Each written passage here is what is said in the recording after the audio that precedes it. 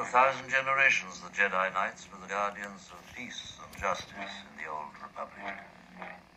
Before the Dark Times. Before the Empire.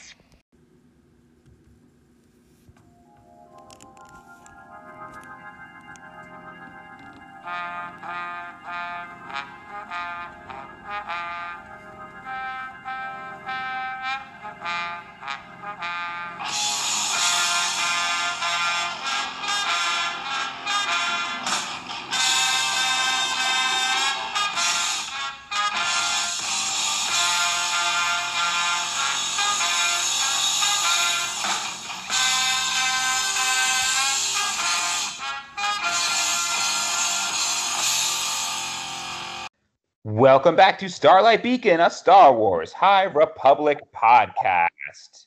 This is Gary, and as always, I am joined by the Rudy Librarian himself, the Goonies-loving man himself, the man from Texas himself. I used the word man twice to describe you. The teacher who is the coolest teacher I know, Brian. Meet Morp. I feel like I could have done a better introduction, but I just was just shooting off the cuff. I'm sorry, man. I really let you down. That's okay. So has Texas. I'm sorry. I couldn't help it. Since you called me the guy from Texas, I had to say so has Texas. But you know what? I also love Texas. Let's move on. It was the 35th anniversary of Monster Squad the other day. I should know that, and I don't. But did you watch it? I did not. You weren't in. You were in the Monster Squad chat with me, where we text about Monster Squad exclusively, and you didn't watch it. What happened? Was I there? Oh no, it's my other friend Brian, who is also a teacher in Texas.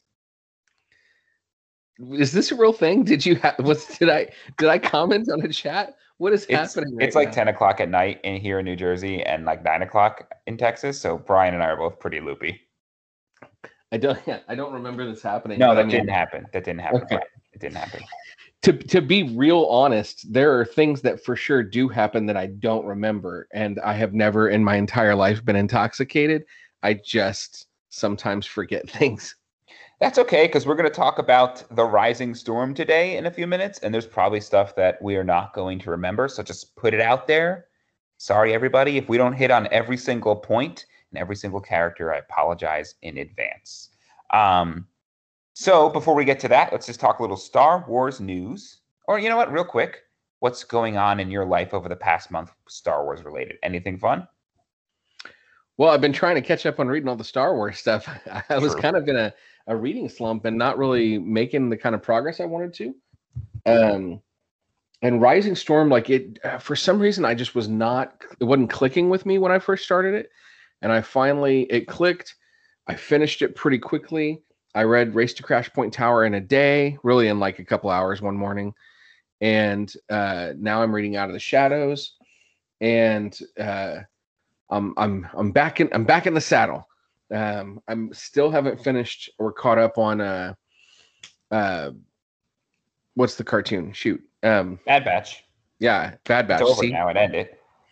Yes, but I haven't finished. It hasn't ended for me yet. So I should not tell you about the awesome part where Mark Jean-Ro fights the Bad Batch in the finale? You should not lie to me like that. No. Wow. Who knows? It might not be a lie. It might not. Let me ask you a book question real quick. When you start reading a book and you don't like it, do you force yourself to finish it? It depends on the book. Usually yes. But sometimes I'll read for a while and then I'll like maybe put a bookmark in it and read something else for a while and hope that I can come back to it. And sometimes I do and sometimes I don't. I do think that I'm harder on myself about finishing books because I want to be someone that can read all kinds of books. But I think it's healthy to stop reading a book, like not to put that pressure on yourself. I have a rule. If I pay for a book, I have to finish it. Yeah. Like if I get a book from the library and I'm not liking it, I'm okay with that. Or if I get it free or secondhand or something like that and I don't like it, I'm okay not reading it. But if I pay for a book, I force myself to finish it. I don't have that rule. No?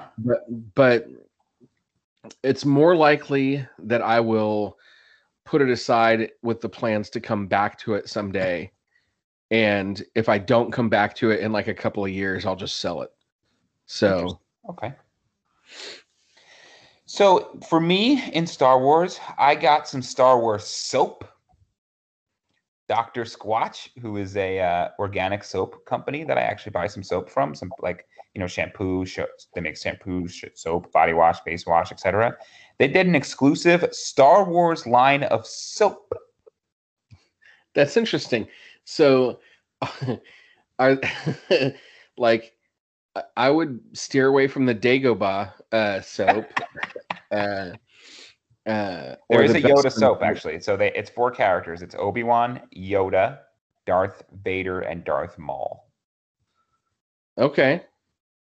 And they came together as like a collector set, and I got them all, and they all have a different scent and like different kind of texture to them. So like the Darth Maul one is like a grittier soap, whereas like the Obi-Wan soap is kind of a softer soap. Does that make sense? Yeah, that totally connects with their characters. I feel like out of those 4 characters, Obi-Wan would be the only one that would smell good. Like, yeah, like in reality, yeah, probably. Even maybe not, maybe during like, Phantom Menace, Obi-Wan, he seemed like he took pride in his appearance, but Obi-Wan living on Tatooine for 20 years probably didn't smell good. Yeah, but I mean, like, compared to like, I mean, I don't know, maybe Darth Maul showered regularly. Doesn't strike me as that guy just because of his dental health. Yeah. But like Vader, I feel like probably smelled like antiseptic. With that being said, Vader is the only character we've seen bathe in a Star Wars movie. Fair, but like now he probably smells like motor oil and Bacta, Yeah. So I guess this is a great conversation, by the way, that we didn't plan, but I love where it's going. Which Star Wars character in all of Star Wars do you think smells the best? Because I know who I'm going to say. Oh, yeah, I know who I'm going to say. Go ahead. I'm going to say Padme. Yep, 100%. Okay, yeah. She's a queen. She, obviously, she has these elaborate dresses and a bunch of handmaidens. She definitely, at least in, episode 1 and 2, she smells really good. So, E.K. Johnston, if you're reading this or listening to this right now, not reading this, if you're listening to this, could you please confirm or deny whether Padme is the best smelling character in the Star Wars universe? I thought Leia maybe, but she seems like a woman of action. Like she doesn't have time she doesn't bathe regularly because she's just too busy. Yeah, fair. I mean, I think that she is clean and probably someone that, because she did have to kind of be in this political role for quite some time, she's probably someone that's aware of like how she's putting herself off to other people. But yeah, overall, if it's between like getting stuff done and taking a bath, she would get stuff done. Lando, can we put Lando out there as well? Lando's best smelling guy. Yes, for sure. I agree with that. Han, maybe worst smelling guy. Han probably smells like bad whiskey. And Chewbacca, he smells like Chewbacca, like wet dog. Right. I mean, Chewbacca's fur was pretty nice. Not in Solo when they found him down in that like pit, but like, he might have been a very well groomed Wookiee. Do you think that Han and Chewie just took a lot of pride in their personal appearance? Because Han looked pretty put together. I don't know. I mean, I don't think Han cared. Certainly didn't care as much as Lando. Lando's collection of capes, but who knows? This is a great conversation. I'm really enjoying High Republic universe, best smelling character, at least up to a point, up to the end of the Rising Storm. Spoiler alert: Stellan Gios, right? I was going to say Stellan Gios. Yeah, he seems like he is like a pretty boy. I get a lot of Obi-Wan vibes off Stellan Gios. Yes. We'll get to that in a second. Some Star Wars news, some books coming out in the next month. We have Tempest Runner coming out August 31st. That is an audio exclusive book. Again, written by Cavan Scott, who wrote Rising Storm. So he has been a busy dude. He writes the Star Wars Marvel comic. He wrote The Rising Storm, and he wrote Tempest Runner, which is coming out in just a couple weeks from when this will be released. So that's exciting. Did you pre-order that yet? I have not pre-ordered Tempest Runner. I can pre-order Tempest Runner after the 20th. Oh, when your Audible credit drops, gotcha. I was thinking more like when I get my paycheck. Oh, that too. That too. Okay. And I'm sure they'll do a physical copy, which I'm sure you'll get as well. For sure. 100%. And then September 7th is a big day for Star Wars publishing. We have Life Day Treasury coming out. That's kind of the third in the anthology series that we had, like Tales of, I think it was Tales of the Dark Side, and then I don't remember what the other one was, but short stories, kind of like Myths fairy and tales. Fables was the other one. What's it called? Myths and Fables. Myths and Fables, yeah. So like, fairy tales within the Star Wars universe. But what's interesting about the Life Day Treasury is one of them is going to star Stellan Gios. Is it do you go Gios or Gios?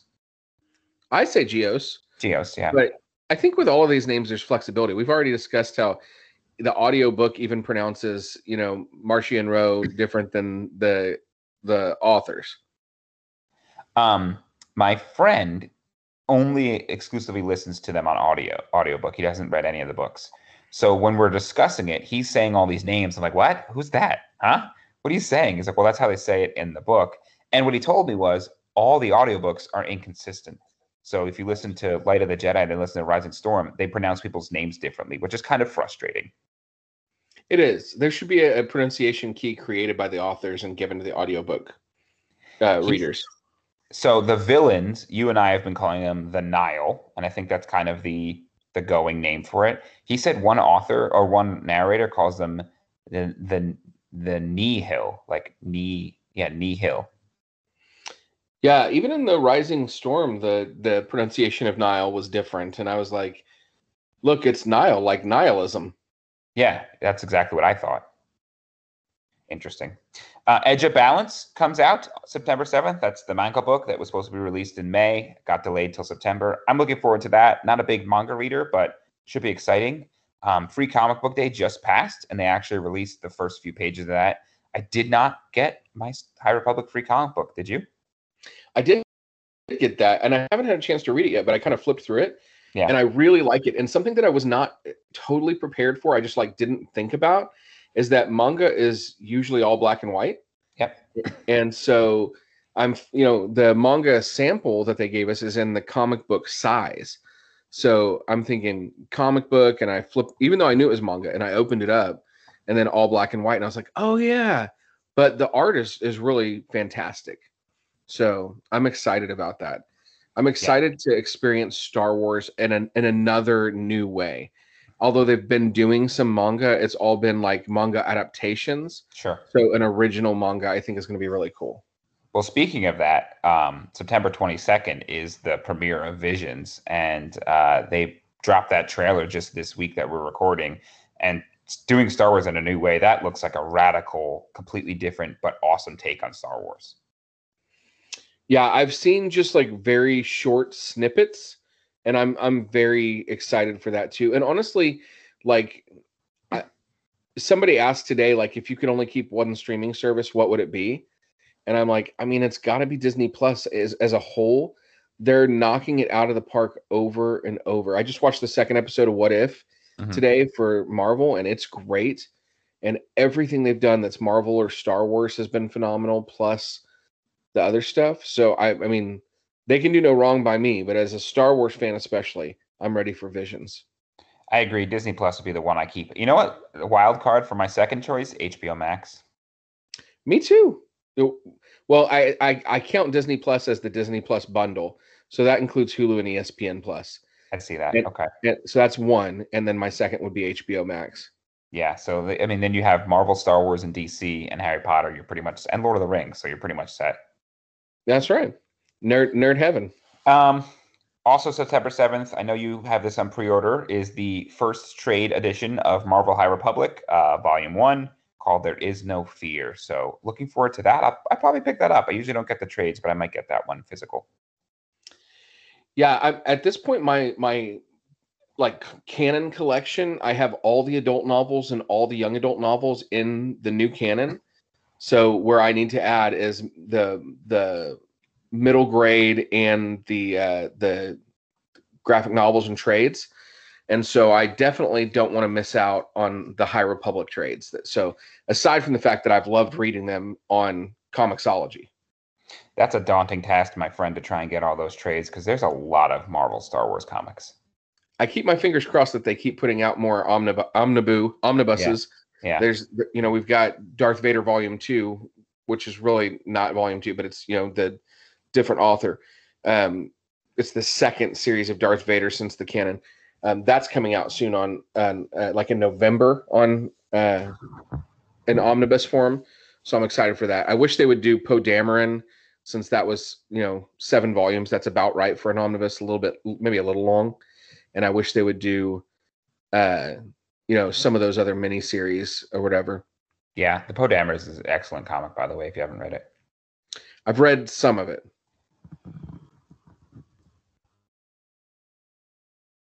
Oh, dead air for me yawning. All right. You gotta do like a soft whisper. It's like you're listening to Starlight Beacon Podcast, the Midnight Hour. After hours. So our main focus today, of course, is the Rising Storm. And by the time this episode comes out, I feel like a lot of people have probably read this. Brian and I made no bones about it that we were going to be delayed with our review, but it'll be worth it because we definitely have a lot of thoughts. So this book had a ton of buzz even before it came out. The Star Wars book community was really excited about this. I was really excited about it. I loved the first wave that we got in the High Republic. So I was actually wrapping up another book when Rising Storm came out. So I didn't even dive into it until maybe a week or two after it was released. And it was killing me to do that. But I always want to finish my books. So it was really busy. It probably took me maybe 2.5 weeks to read this entire book. So it took me a little bit longer than it usually does. It's a lengthy book and there's a lot of stuff going on. Before we talk about plot, what was your experience like reading this book? Well, like I mentioned earlier, like I think I had a hard time clicking in. And I think it was just honestly just being tired and, summer coming to an end. I would like it came out while I was on vacation and then trying to get back into daily life and summer wrapping up and get my kids ready for school. Just a lot going on. And so a lot of times if I have a hard time clicking into a book, I tend to procrastinate reading it. But like is often the case, when I finally sit down and really give it a good read, like I'll read for a couple of hours, then I'm like, okay, now I need to know everything that's happening. And then it was just like, go, go, go, go, go. Listening to, I often with Star Wars books will get the audio book with my Audible credit and then have the regular book. So I'll read the regular book and then listen to the audio book in the car. Like I'll read, say, through, chapter 3, and then I get in the car and I listen to chapter 3. And then when I get home, I pick up in the book where I left off on the audiobook. So I'm always moving forward. And that helps me to get through quicker. And interesting approach. Interesting. Yeah, I really, really enjoy doing that. And because I'm one of those people that I can get so consumed with a book when I'm into it. And I'm like, I don't want to do anything else but know what's happening next in my book. I don't want to work. I don't want to be at home. So that has really been a kind of a saving grace for me in trying to get through in those cases. Another book reading question for you about your book reading habits. Are you a chapter to chapter reader or you read until you stop? I really try to be a chapter to chapter reader. Yeah. And that's mostly because I don't typically have a bookmark on me and I will forget where I'm at. If I can't go chapter to chapter, then I log into Goodreads and do an update so I know what page I'm on. Got it. Okay. Yeah, I like to have at least if it's the middle of a long chapter or I'm getting sleepy or something, at least try to find like a good, story break or paragraph break to stop at. But I typically look ahead and say, okay, this chapter is 12 pages. Do I want to tackle this or do I want to go to bed or something? There are definitely times where I've been like, okay, I'm going to read this 12-page chapter. I'm good for it. And 3 pages in, I'm like, nope, not good for it. And quick log in to Goodreads and say, I'm on page 137. So The Rising Storm, Cavan Scott, a runaway success. I believe it was on the New York Times bestseller. I don't know if it was number 1, but it was definitely in the top 5 or 10, I believe. Correct? Yeah. I mean, they've been every single one of them been killing it. This was no slouch. So just up front too, we are also going to be talking about Race to Crash Point Tower because It is essentially a couple chapters in the middle of the Rising Storm. That book takes place concurrently with some things happening in Rising Storm. So we'll separate that out and talk about that independently, but they are really, really tied together. And I'm gonna say that, like, I really loved that. I really loved that, because if Cavan Scott had added that story into the middle of his, it would have killed the pacing. Sure. But I did want to know what was going on, and I thought it was a really fantastic story that added to Cavan Scott's story. I loved that they were so explicitly tied together, and I definitely thought they were their own thing. I also have to say, just in passing, because Daniel Jose Older wrote Race to Crash Point Tower, and he's another one who has just been doing so much. I mean, he's doing the High Republic Adventures, and he writes middle grade, adult, young adult, all that kind of stuff. And so I posted on Twitter, I was like, when you write a character, do you write them differently from young adult, middle grade, and adult? Do you write that same character differently based on what, age group you're appealing to? Because I was wondering, do they worry more about keeping the character consistent, or do they worry about the audience? And so I said, if so, how? Mm-hmm. And Daniel Jose Older did respond to me, which was cool. Cool. His answer was yes. And that's it. I love so that. I'm sure he's busy, but I'll take the yes. I do have to say, we really enjoyed everything in the High Republic so far, but I love that you can read any of the material and it, for the most part, stands on its own. So if I have a friend who's not reading the young readers, but does the young adults and the novels and not the comics, and he still gets pretty much the full experience. I have a friend who just reads the comics and he still gets the full experience. So I love that you can read pretty much any of the format you want, or mix and match, and you still get the same appreciation. Or you could be like us and be completionist and love it. Yeah, and well, what I love, and so I think maybe Race to Crash Point Tower in that situation may be the worst, as far as like you really need to read the Rising Storm with that to get some of that background. But what I do love with all of them is there's definitely things that you hear. There are references, for instance, in Out of the Shadows, which you and I have both just started reading, and we're a few chapters in. I've already seen references to like the High Republic Adventures and, the comics, and of course also to what's happened in the Rising Storm and stuff like that. And so it's so much richer if you read all of them, but you can just pick one. What I do like about Rising Storm in that sense too, is it's the first thing we've read that ties in characters from everything previously. Yes. So it feels like all the other things that we've read so far, your High Republic Adventures, your High Republic comic, your 3 books that we've read already, all come together in the Rising Storm in some form or another. And I really enjoy that, because while I liked Wave 1, it felt like these stories were loosely connected, but now we see characters interacting with each other from the different mediums, and that's cool. Yeah, and I know for some people that might be a turn off because it makes the universe feel smaller, but I think that kind of because of what we're dealing with in the universe, it makes sense. So I agree, and that was one of the, well, I love the High Republic. One of the criticisms, if I can call it that I've had, is that there felt like a lot of characters we were trying to keep track of. It seems like in Wave 2 now they're bringing those characters together, and it's a little bit easier to keep track of them. Yeah, and one key to help us not feel overwhelmed by characters is kill some off. So, we sure do that. Yeah. So let's do a quick little plot summary for the Rising Storm, and then we'll get into it because there's a lot to talk about. Sorry, I had another yawn. So nearly a year after the Great Disaster, I believe it was a year, they said, right? About a year? Yes. Yes. Chancellor So wants to spread the spirit of unity and change forward with another of her great works, the Republic Fair, to be held on the planet of Valo. So's plan is disrupted by the Nihil, who launch an all-out assault on the planet, taking countless lives and targeting the Chancellor herself. The Jedi, already stretched thin battling the Nihil and Drangir across the galaxy, are called to action and are successful in detaining the Nihil threat. The Jedi decide to take the fight to the Nihil in retaliation, and young Padawan Bel Zettifar finally rescues his master, Loden Greatstorm, who had been held captured by the Nile.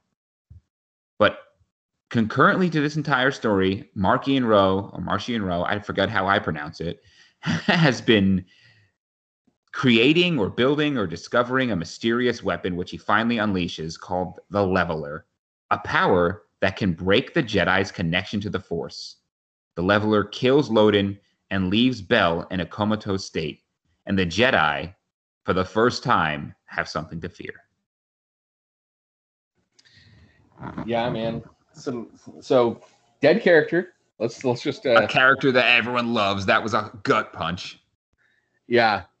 You definitely saw a lot of social media posts like that last page of the Rising Storm or whatever. And not good. But I'm gonna tell you what, man. I don't know if this is gonna be a popular thought, but I don't know if I would have liked him if he would have survived. Because I just don't, I mean, he would have been so messed up. You know what I mean? I mean, he was tortured for a year, you know? So you see glimpses of it that he is just a broken, frail. I mean, he's like, and see, this will make what I said even worse. I pictured him like a Holocaust survivor in a lot of ways. Okay. And of course, I wanted all the Holocaust survivors to survive and thrive again and stuff like that. But you add on top of that this sort of more visible spiritual damage with, like, you know, him and the Force and stuff. I just don't know. I'm glad he's at peace and one with the Force. It's just such a gut punch, man. As soon as he gets free and meets up with Bel again, and then he dies, and it's brutal. He doesn't go out well. He gets really killed, super killed. Yeah, not slightly killed. He's not half dead. We can't call what's his name from Buckets of Blood. Yeah. No, I was gonna say Princess Bride, the Miracle Max, because he's not partially dead. He's fully dead. So I know we started at the end of this book, but I think that's the best place to start because it has the biggest impact. Early on, I think right after we read Light of the Jedi, I made a prediction that I thought Bel Zettifar was going to emerge as our heroic character. I think that even more after reading Rising Storm. You think he's going to become more the hero now? Yeah, I think if there's going to end up being a central character, it might be Bel. And I thought that from the beginning, and I still think that.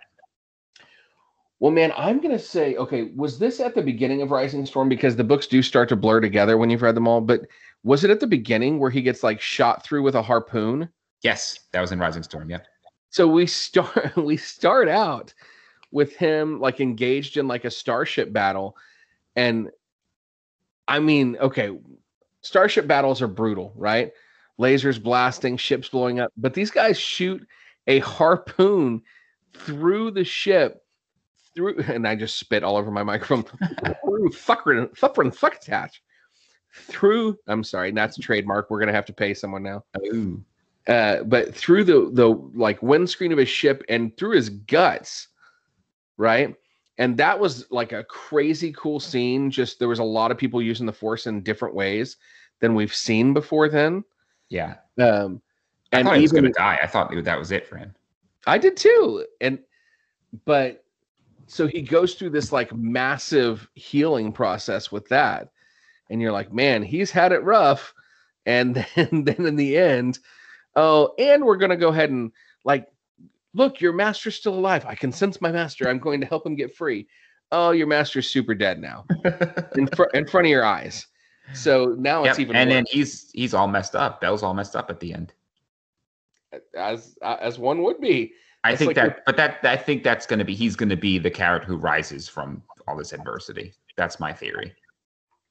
So here's the problem, right? We've been talking about this a lot, that there's one character who's supposed to end up eventually, one Jedi who's going to turn.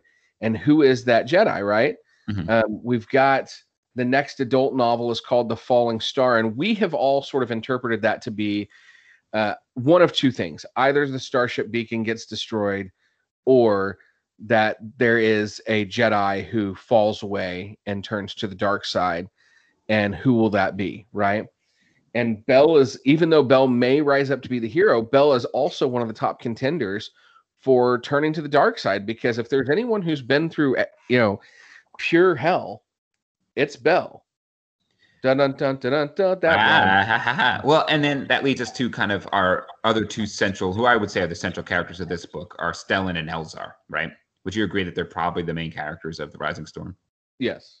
And Elzar, and we could talk about it, he has brushes with the dark side very, very blatantly, and he recognizes it and he asks for help. I think he's a red herring. I do not think he's going to be the one who falls to the dark side. Yeah, what I think is interesting with him, and I'm starting to see in a character in Out of the Shadows, which we can talk about later, is they are really diving into some sort of peripheral Jedi powers that we don't see as frequently. Yes. And so with Elzar, that's these like massively powerful visions, to the extent that he has like a nosebleed from one of his visions.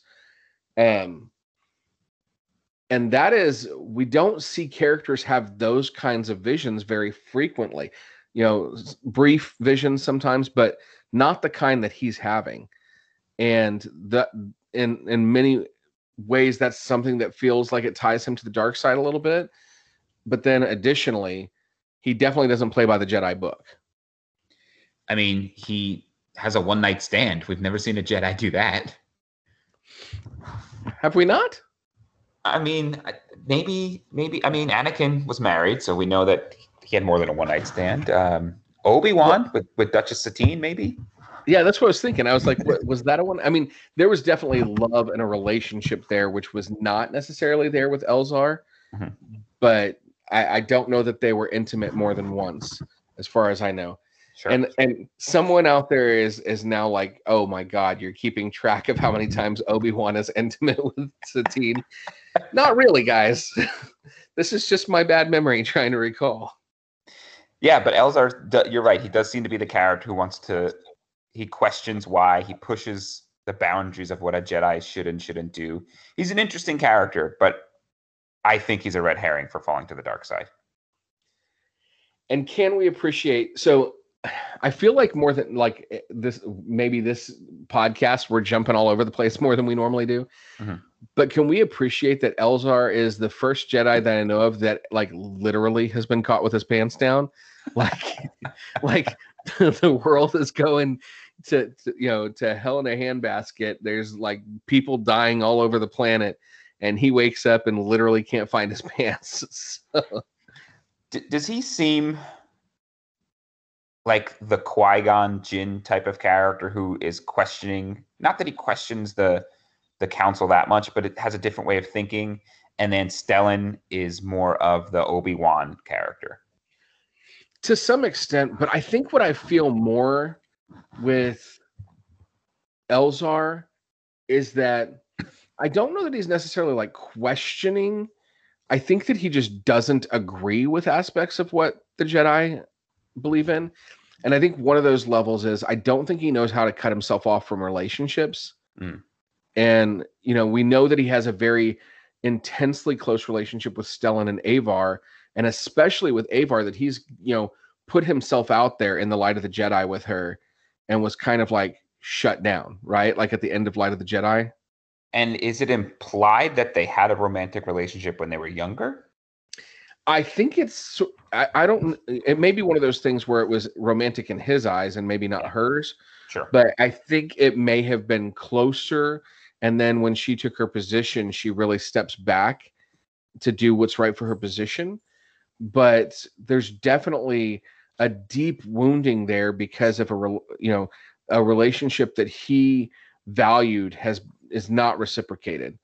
And early in the story, early in the Rising Storm, he's kind of done the disservice, of not even being told she's not coming. And something that he was really eagerly awaiting, he runs out there to greet her and is greeted by not her. by very much not her. You know.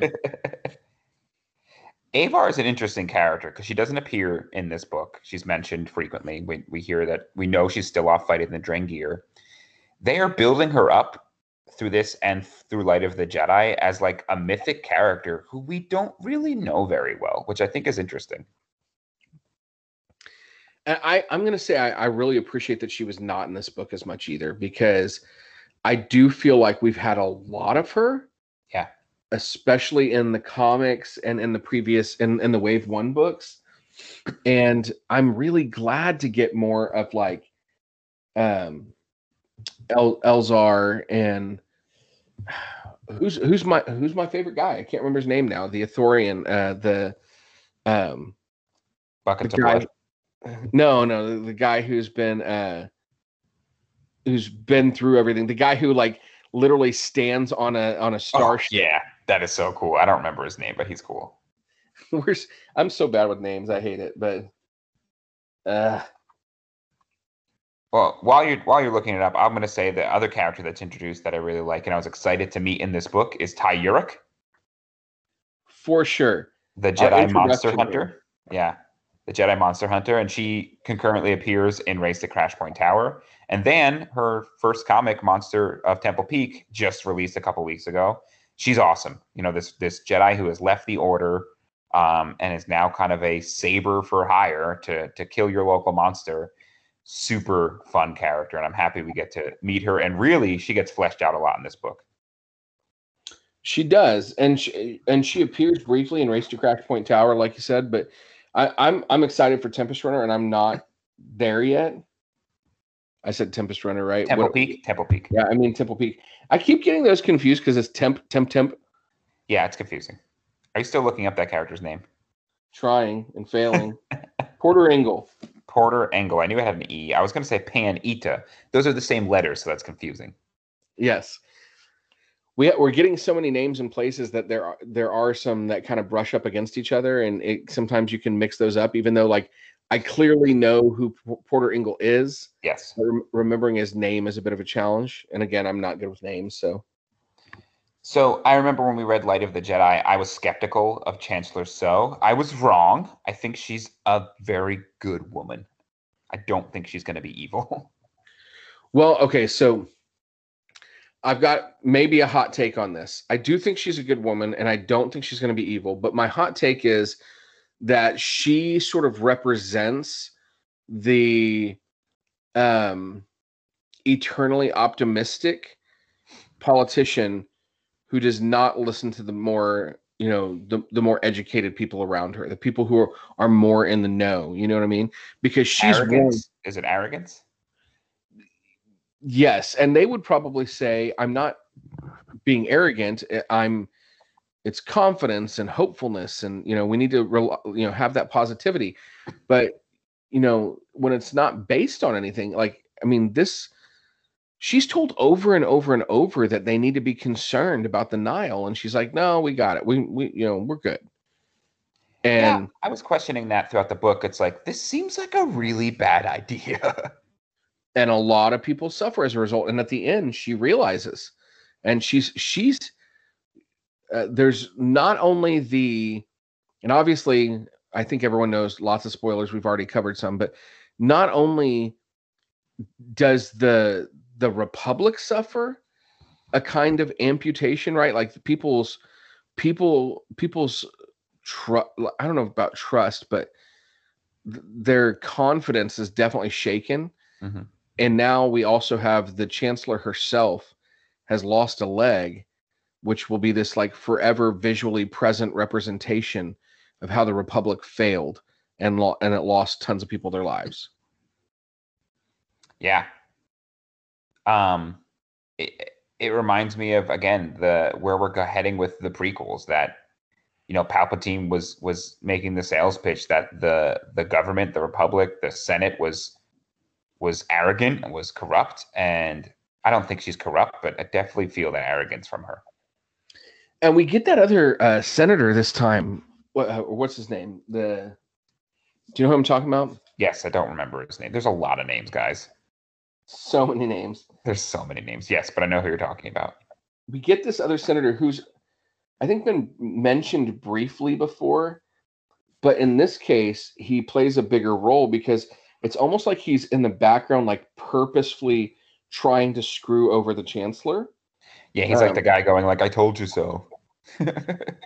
and his goal is that he wants to create a military for the Republic, which they're really kind of trying to avoid, right? Which we know this is going to be the precursor to essentially what becomes robot armies or stormtroopers. You know, like this is what will lead up to that. And they argue over this over and over and over. And he is not a good person. He does not have good intentions. The Jedi can even, especially Elzar, can even sense that in him. But he is adamant that he really does have the best at heart. He just doesn't agree with the way to get there. Right. It's the two sides of the political spectrum, right? Both sides think they're doing the right thing, and there's probably some good intentions there. It's just they're going about it different ways. And we have this weird moment where when we meet Tyorik's working as a bodyguard, and the person that she's bodyguarding is this person who has created a weapon that can turn off lightsabers. Crazy. Right. And the reaction that the senator has, because he does not have confidence in the Jedi, the reaction that the senator has or whatever is really not positive. And it shocked me. I expected him to be like, "This is great. Let's talk in private. Put it on my ship," or whatever. Yeah. And instead he was like, "She needs to be arrested immediately." Yeah, that's a good point. You thought that he would maybe be for that? That's how I know how I felt. But transitioning from that, we're really stacking the deck against the Jedis now. So now Marchion Ro, and we'll get to that storyline in a second, has a creature, I believe, that can sever the connection to the Force. And then there's this equipment or this device that can turn off lightsabers. Basically saying Jedi are kind of going to be powerless soon, huh?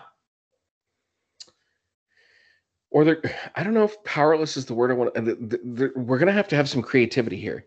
Yeah. We're going to have to learn that it's sort of like you learn to rely too much on one particular thing, that becomes your downfall.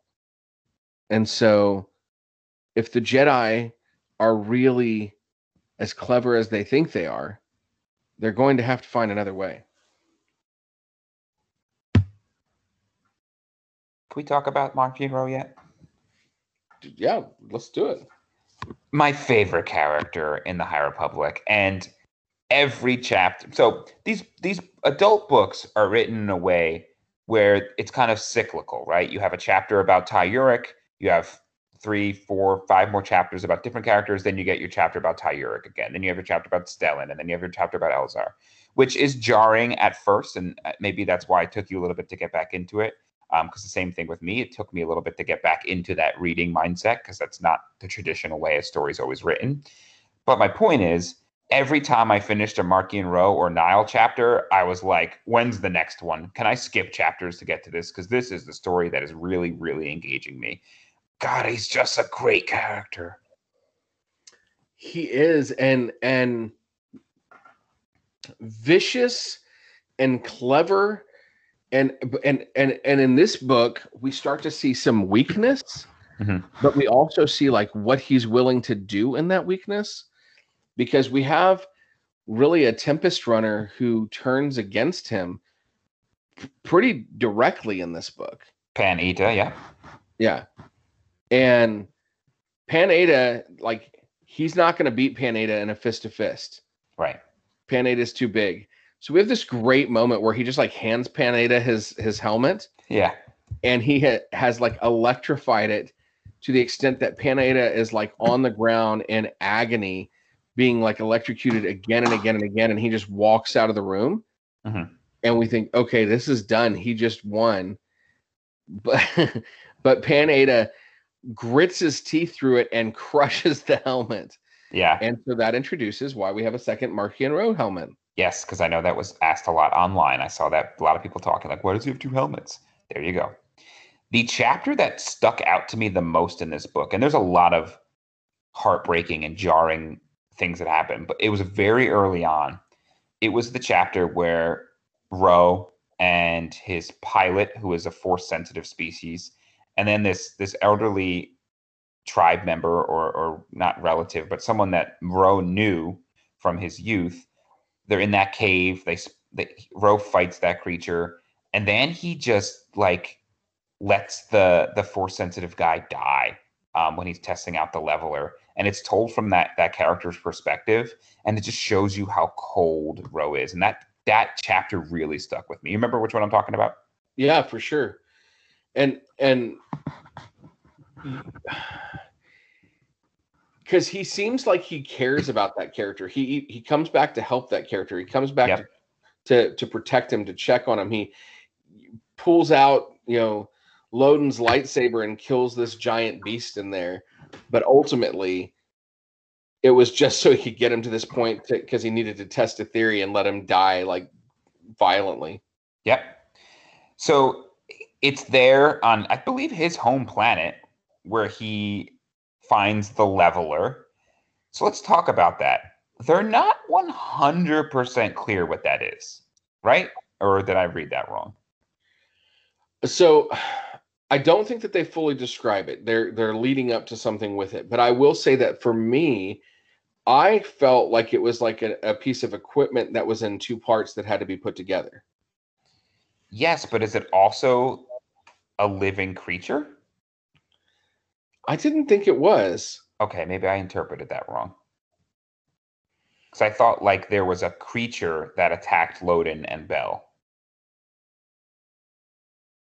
I'd have to go back and look at those pages.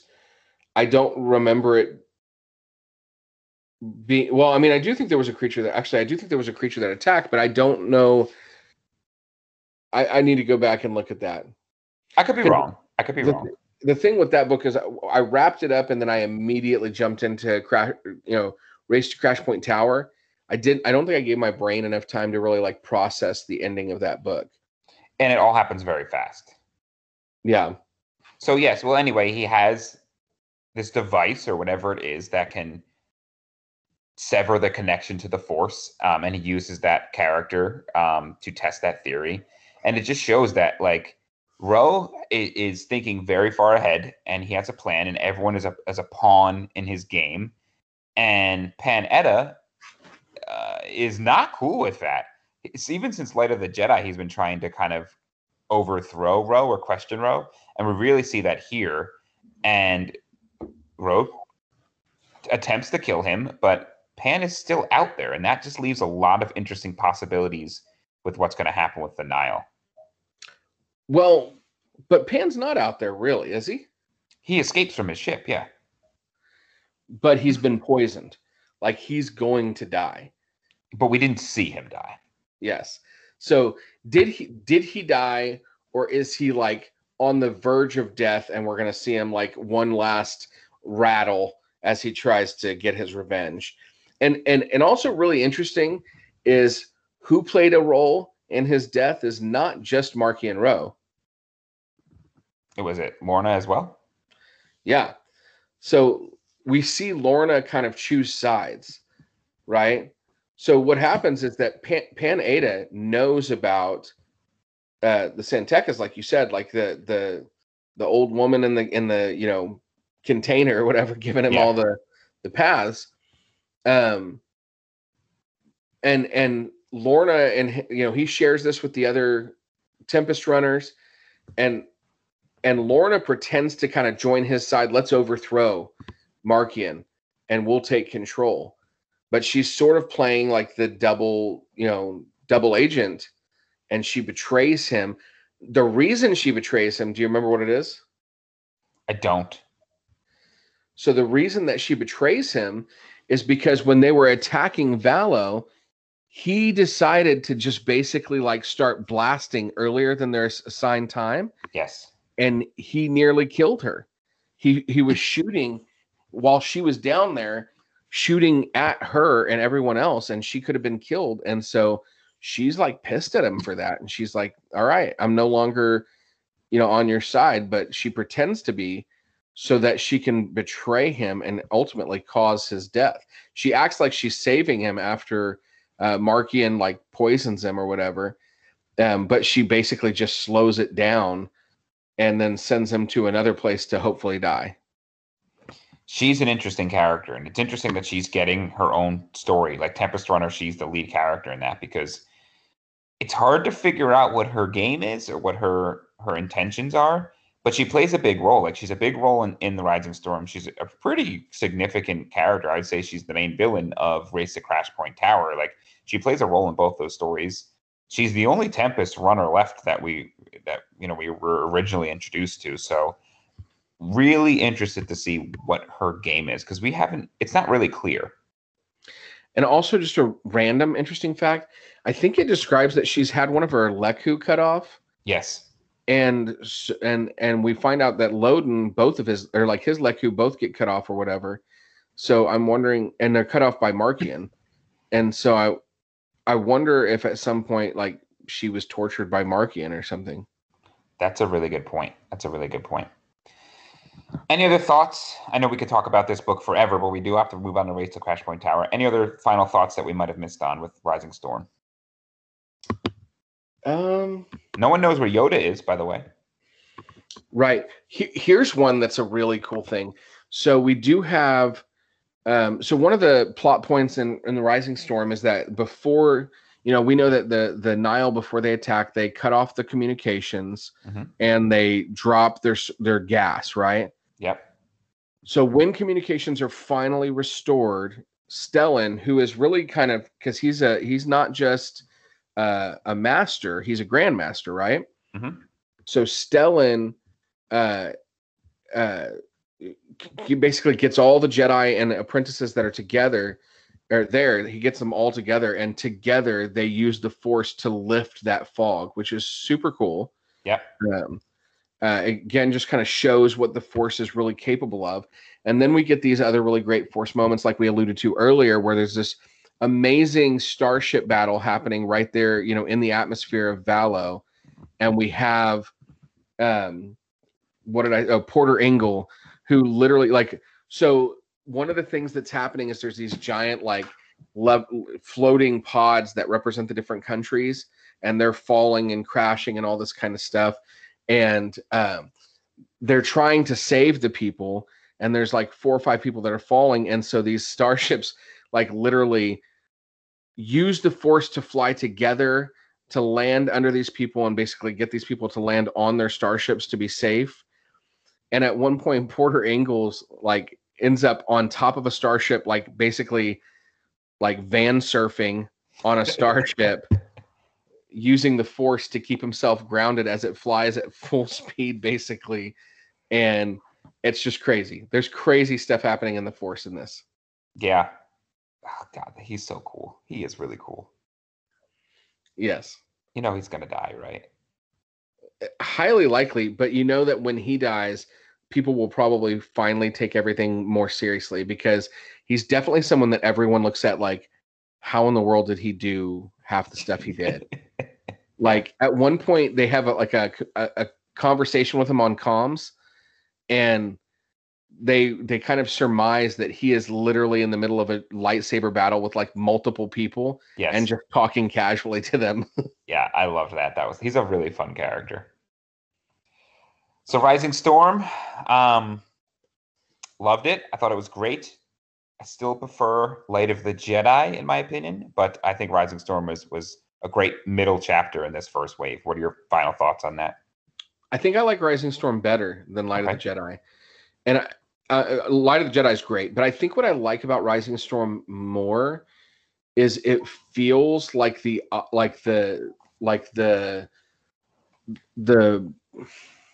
what am I trying to say? The stakes are higher. I mean, we're losing lots of people. There's not just Jedi dying, but we have a lot of people die. I mean, the Great Disaster, quite a few people died, but they make it really clear that way more people died at the fair. Yeah. And so and it shows the Nile in all their kind of threatening glory, right? They're real scary. Yeah, and we didn't say this, and so just very, very quickly, we are introduced to Chancellor So's son, who's a very interesting character who goes through some changes during the story that I think are going to play out maybe interesting later on. But also, crap,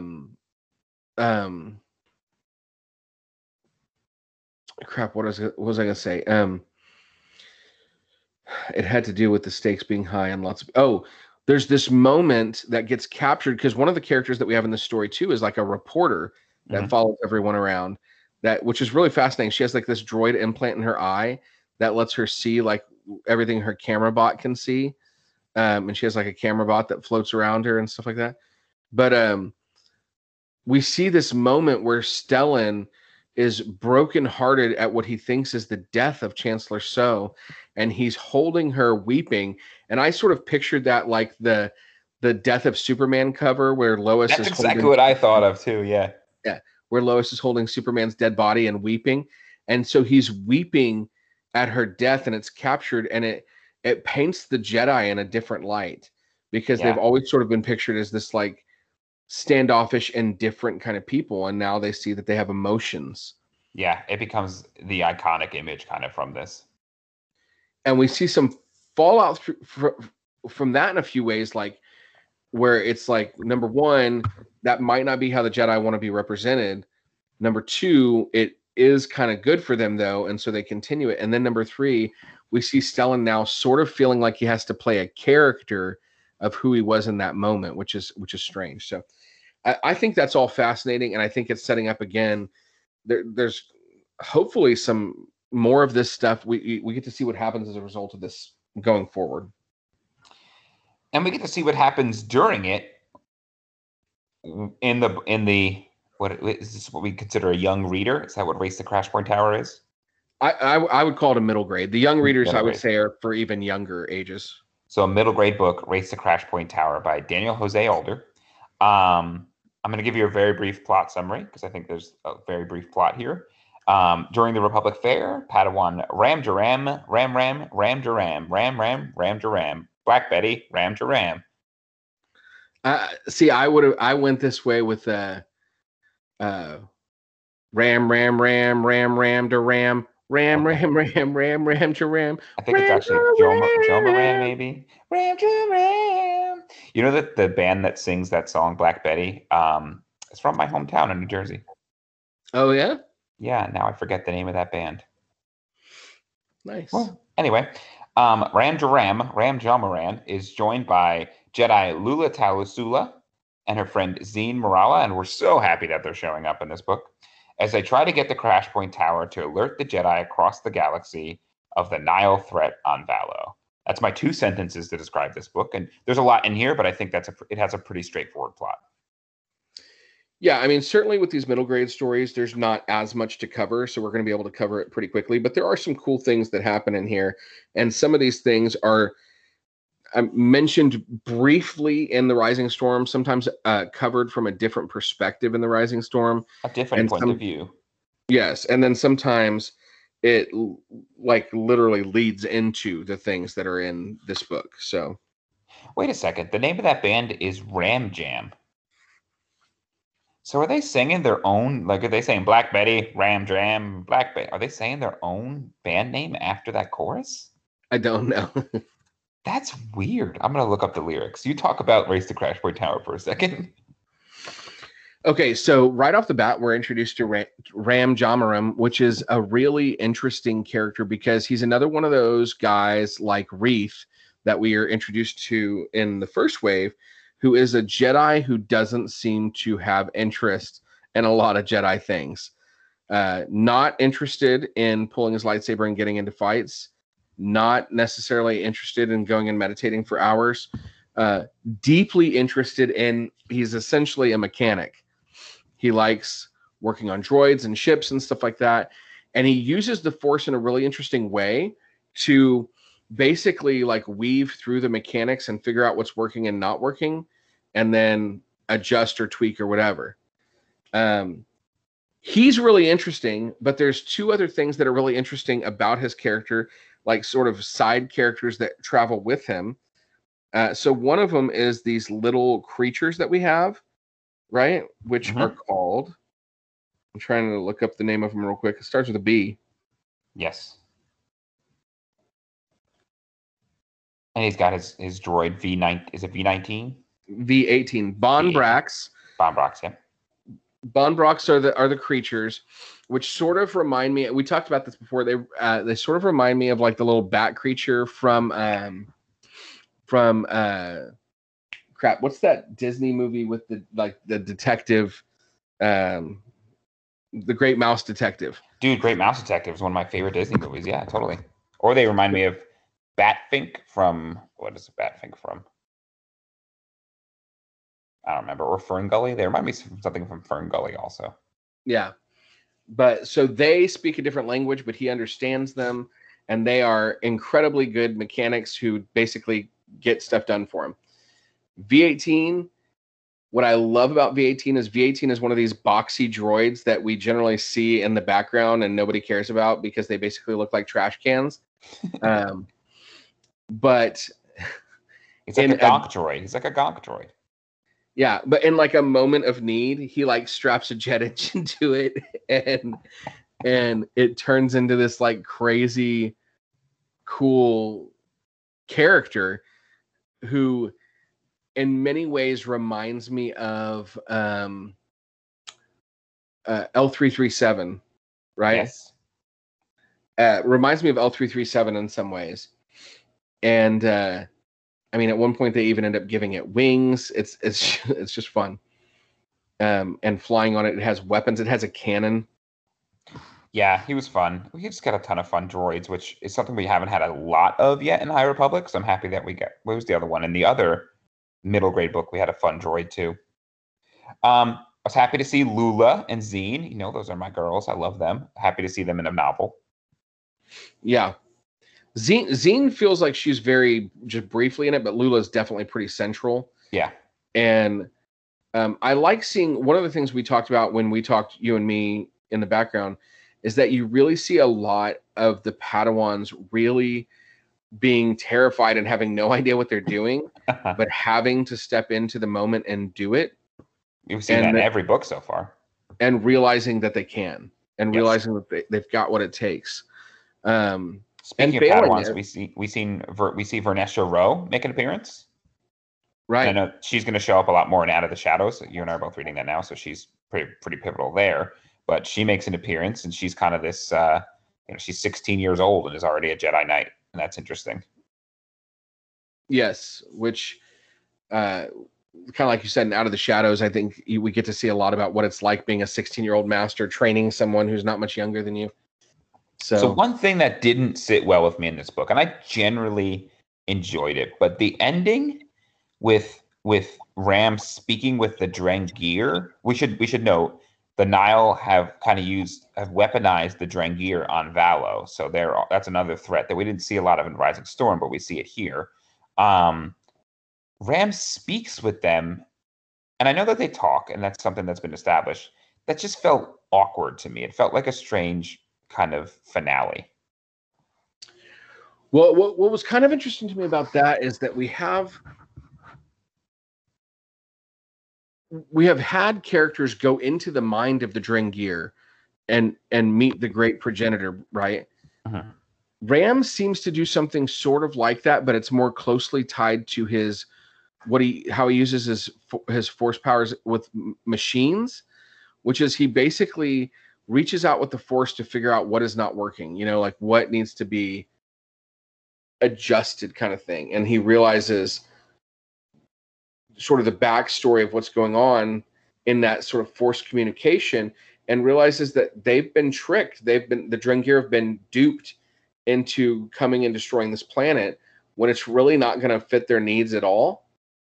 It's, they're just being used, is basically the case. Yep.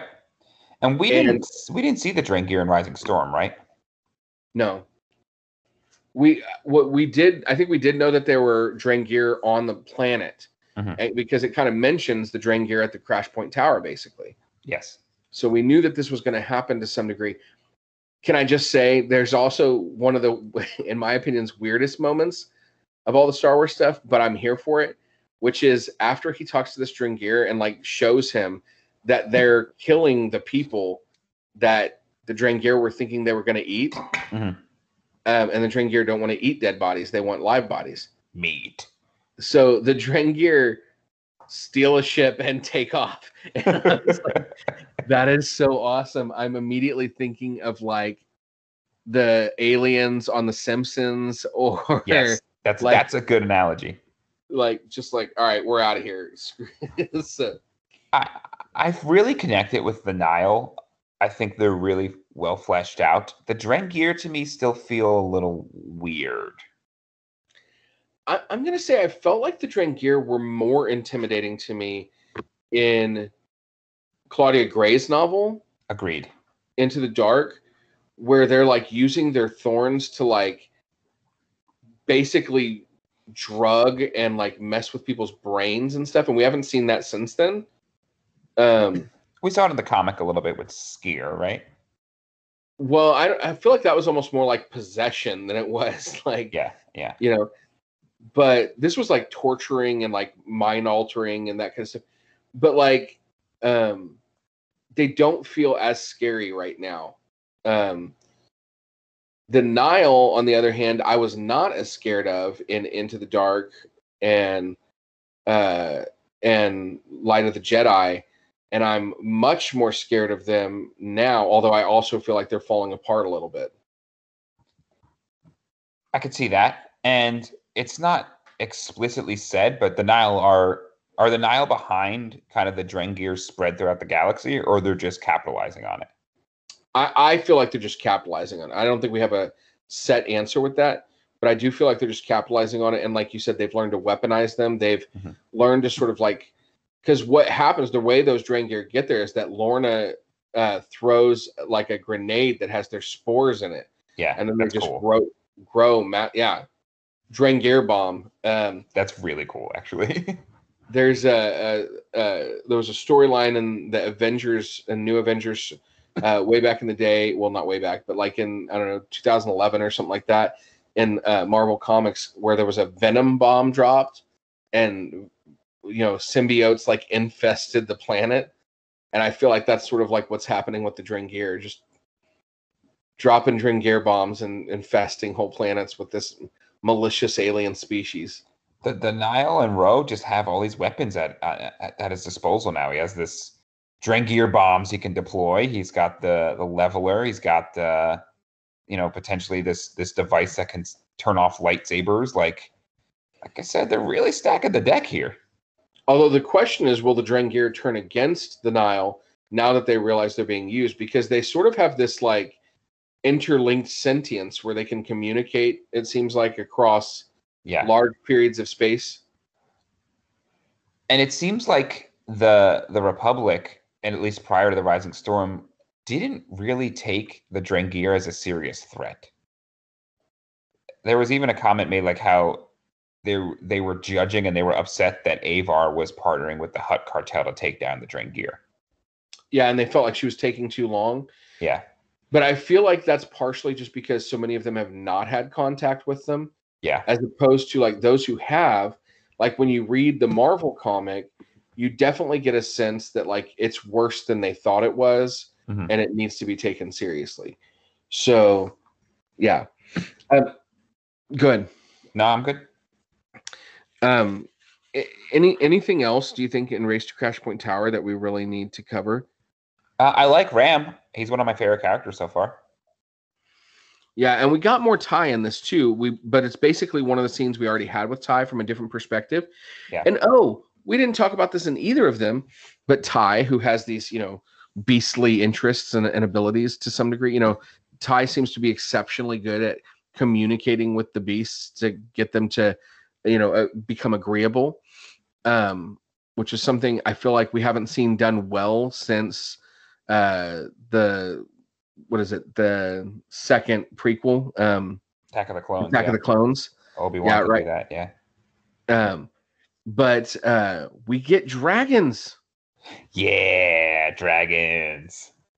They're not like really dragons. They have a different name, but they're really dragons. They just have triangular Jedi heads, riding dragons is so cool. right?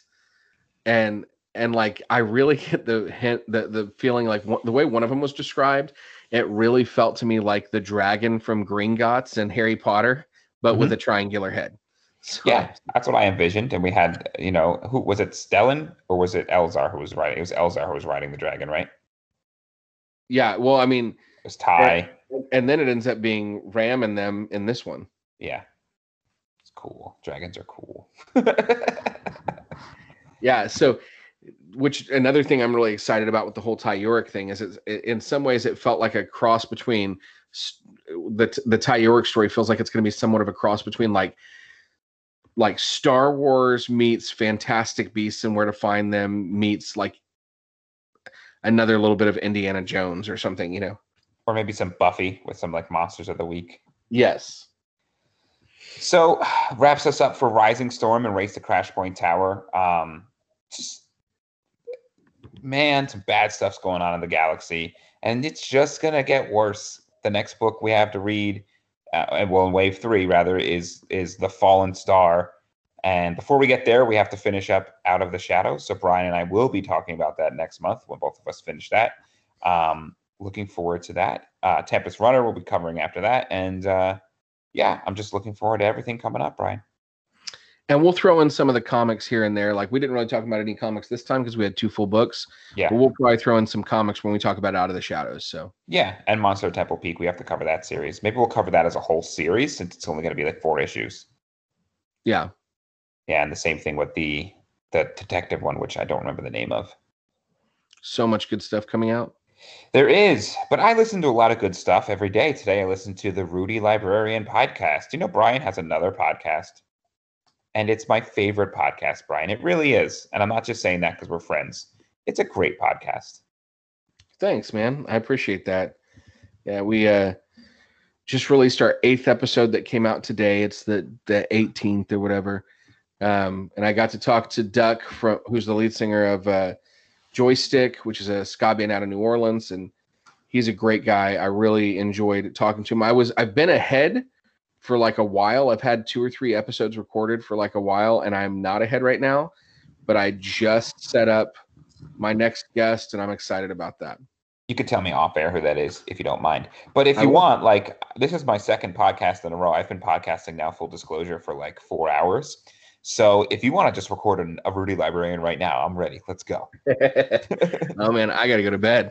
Put it in the can. Let's go. Come on. First day at school, so I had to get kids ready this morning, and definitely a different routine. But that means that we need to take a minute and talk about your other stuff, since you talked about the Rudy Librarian. By the way, the Rudy Librarian also YouTube videos, stuff like that. Find me on social media. But Gary on social media is part of a fantastic ska band called Backyard Superheroes. Which you should definitely go and listen to. You've got a number of podcasts in addition to this. You've got the Monster Rally podcast, right? So what's coming up on the Monster Rally podcast? We're going to be talking about The Mummy's Tomb. Spoiler alert, it's terrible. So the Monster Rally podcast is there for all the things that you never wanted to know and all the things that you wanted to know. It's going to talk about the Universal monster movies that are fantastic and the ones that are very, very bad. Check this out. I just got this today. This is Frankenstein, a new Frankenstein action figure from NECA. That is awesome looking. And then I also have Comically Rad, which is an offshoot of On the Upbeat. And on this month's episode, we're talking about Sweet Tooth, which is, you might know, as a Netflix show, but it originated as a comic book series. So we're talking about that comic book series. Spoiler alert, it's very good. And so, yeah, definitely check out both of those podcasts. To check out that last one, you need to be a Patreon member for On the Upbeat, which On the Upbeat is amazing. So you should be a Patreon member. And it's only $4 to be a Patreon member for them. So, well, Brian, appreciate your time. Everybody, appreciate you always tuning in and supporting us. I know we're kind of on a monthly schedule right now. Appreciate the support with that as Brian goes back to school and I'm busy with work, and my daughter, who now is walking and talking, which is crazy. Is there anything else you want to talk about? I do not. It's late, guys, and Brian and I have been up all day. So until next time, we are all the Republic. Republic.